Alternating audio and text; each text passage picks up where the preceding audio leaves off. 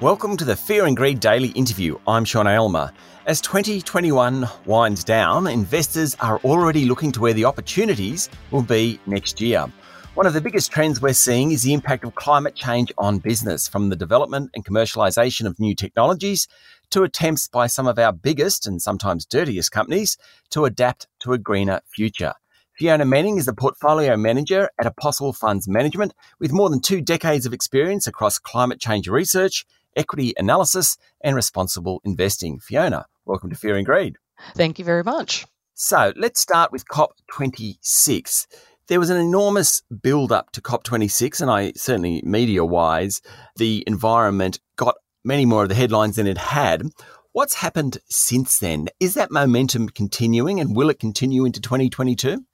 Oh, hopefully. I've certainly got a bit of COP26 fatigue myself, I have to say. Now, look, a lot of companies were already moving prior to COP26. It was the first major check-in since the Paris Agreement was reached 5 years ago, which set the goal of limiting global temperature increase to 2 degrees and preferably to no more than 1.5. And the Paris Agreement, amongst other goals, set a schedule for countries to review their own commitments, so their own emissions reductions goals and strategies every 5 years. So that's what the focus was on at COP26 this year. Now, sort of globally, companies were following the COP decisions as the outcomes influence the carbon restrictions and regulation that they need to adhere to. In Australia, there's been a lot of uncertainty around carbon policy for many years. So companies were, I guess, looking for some clarity over what climate and carbon policy would look like going forward. Knowing whether there will be a cost to pollute or not, whether that cost will be large or small, they directly influence business decisions, particularly in regard to long-term capital expenditure. Okay, so COP26 creates the regulatory environment, in a sense, is what you're saying. Is that regulatory environment in Australia stable enough, well-known enough, legislated enough for businesses to be making decisions? In some segments, I don't think we're quite there yet. We're definitely not there in terms of ambition. I think Australia is regularly pinged for being a bit of a laggard amongst developing countries in terms of our emissions reductions targets, which I guess is why it's important for companies to make their own declarations, regardless of whether companies accept what climate science suggests, a 50% cut in reductions by 2030 and net zero by 2050. Being transparent and clear about their own climate-related goals is important for accountability. So I guess accountability in terms of various stakeholders such as shareholders, regulators, employees and customers.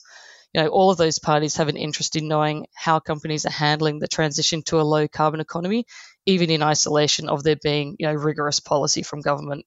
Okay, so let's talk about some of these Australian companies. How do you think, as an economy, Australian companies are performing in terms of that shift to net zero? I'd imagine we're well behind many European companies, but probably not as bad as some of the North American companies. Yeah, that's probably a fair assessment. That seems to be the pecking order. Europe tends to lead the charge, followed maybe by big organisations like the UN, then Australia and the US. In terms of, I guess, transitioning, the companies that are doing well are those that have seen the business case for transitioning. Yeah. That's a very motivating force for a profit-driven entity. I guess as an example, the growth of green buildings is where being green very clearly makes business sense. Simple things like shifting to LED lighting, more efficient HVAC systems, improving water and waste management practices massively reduces the cost of operating property. So companies that are transitioning well have tended to take, I guess, a long-term view of big macro themes like, it's a growing global population on a planet with finite resources and, the inevitable policy response to climate change. They haven't sort of waited for policy announcements from government. They're seeing the writing on the wall and getting first mover advantage. Okay, so what about if we shift to the dirty industries? And BHP is an example where it is selling out of oil and gas, or at least it's merging its oil and gas business, which to me sounds like it's selling out, and then focusing on potash, which is a whole new commodity, which is an agricultural commodity. How do you sort of think about those sorts of organisations? And BHP is the example, but there's many oil and gas companies and many coal companies. How do you think about them when they're trying to transition? Oh, look, moves by companies to make themselves greener, to either manage risk or harness the opportunities should definitely be welcomed and supported by investors.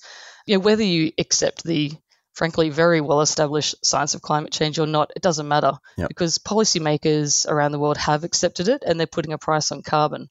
So if companies want to make it to the end of this century, they're going to have to change. We might have a case of 2 steps forwards, 1 step back. Decarbonising could definitely happen a lot more quickly than it currently is. I mean, look at how amazing we were at mobilising resources and people around the COVID pandemic. But slow progress is better than no progress.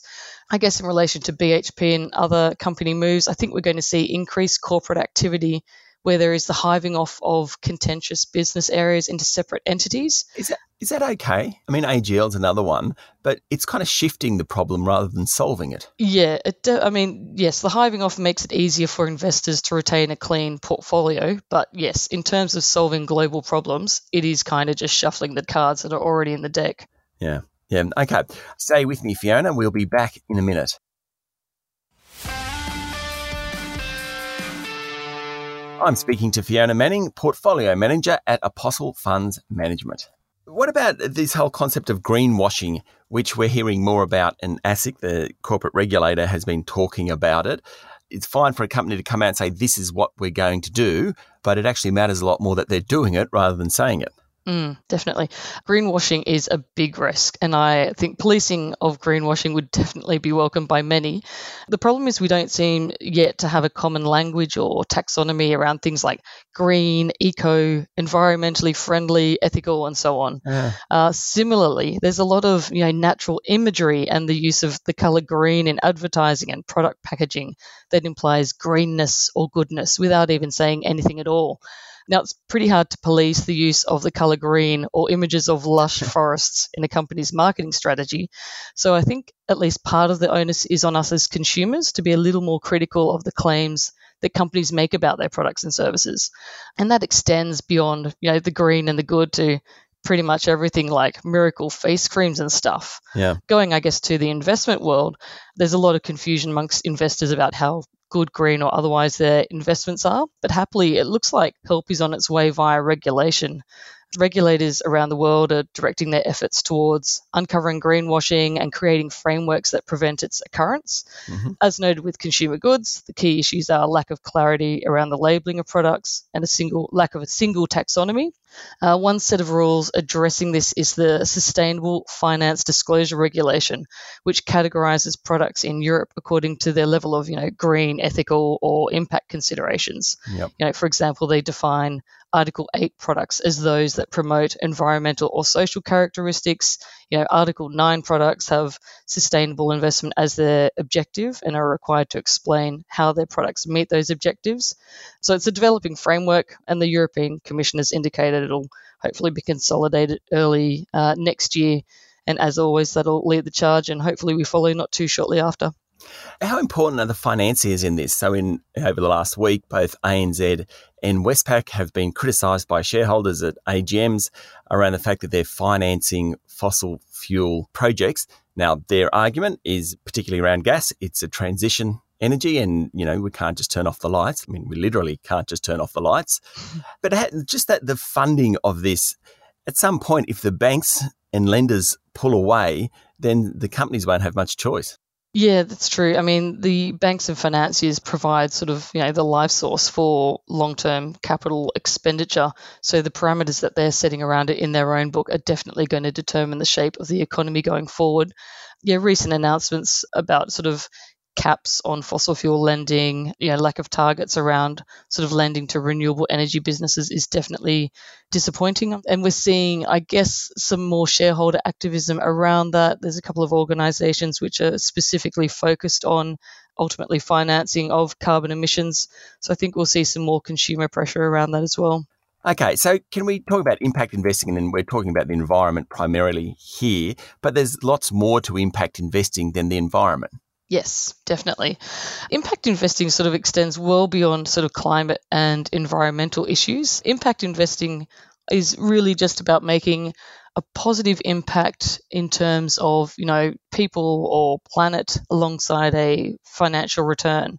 So there's, yes, the climate and environmental issues, but also, impact investing in terms of health and well-being, inclusivity, equality, and diversity, kind of a whole host of problems that people are hoping to solve by directing their capital towards those areas. Do you think, we've seen such a push in capital towards green areas, but some of those broader impact areas are likely to attract more capital in the coming years? Definitely seems to be pointing that way. If you look at the sort of the benchmarking reports of RIA or PRI and the surveys that they do of consumers and investors about how they wish their portfolios to be invested, there's definitely a move towards investments more aligned with their values.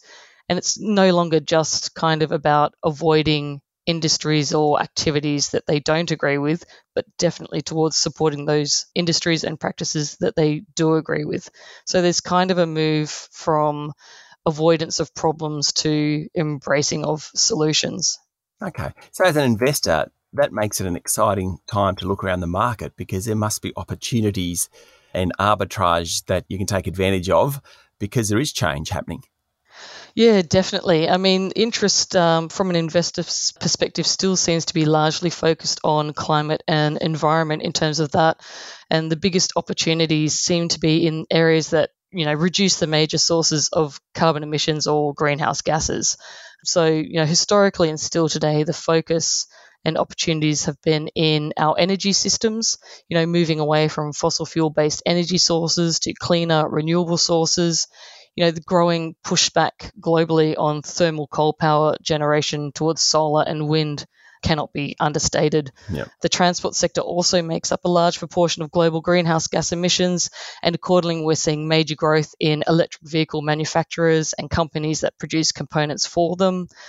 Similarly, construction sector is a major contributor to global emissions. And just this year, we saw a Swedish company ship its first batch of green steel, which is steel that is made using hydrogen rather than coal. That's production processes. Yeah, steel and cement seem to be the two big ones, which everyone says if we can somehow get green steel and green cement, a lot of the problems of the world will be solved. I'm overstating it. I appreciate that. But well, it would definitely be a good start to solving the problems. I agree. Fiona, thank you for talking to Fear and Greed. Thank you. That was Fiona Manning, Portfolio Manager at Apostle Funds Management. This is the Fear and Greed Daily Interview. Join me every morning for the full Fear and Greed podcast with all the business news you need to know. I'm Sean Aylmer. Enjoy your day.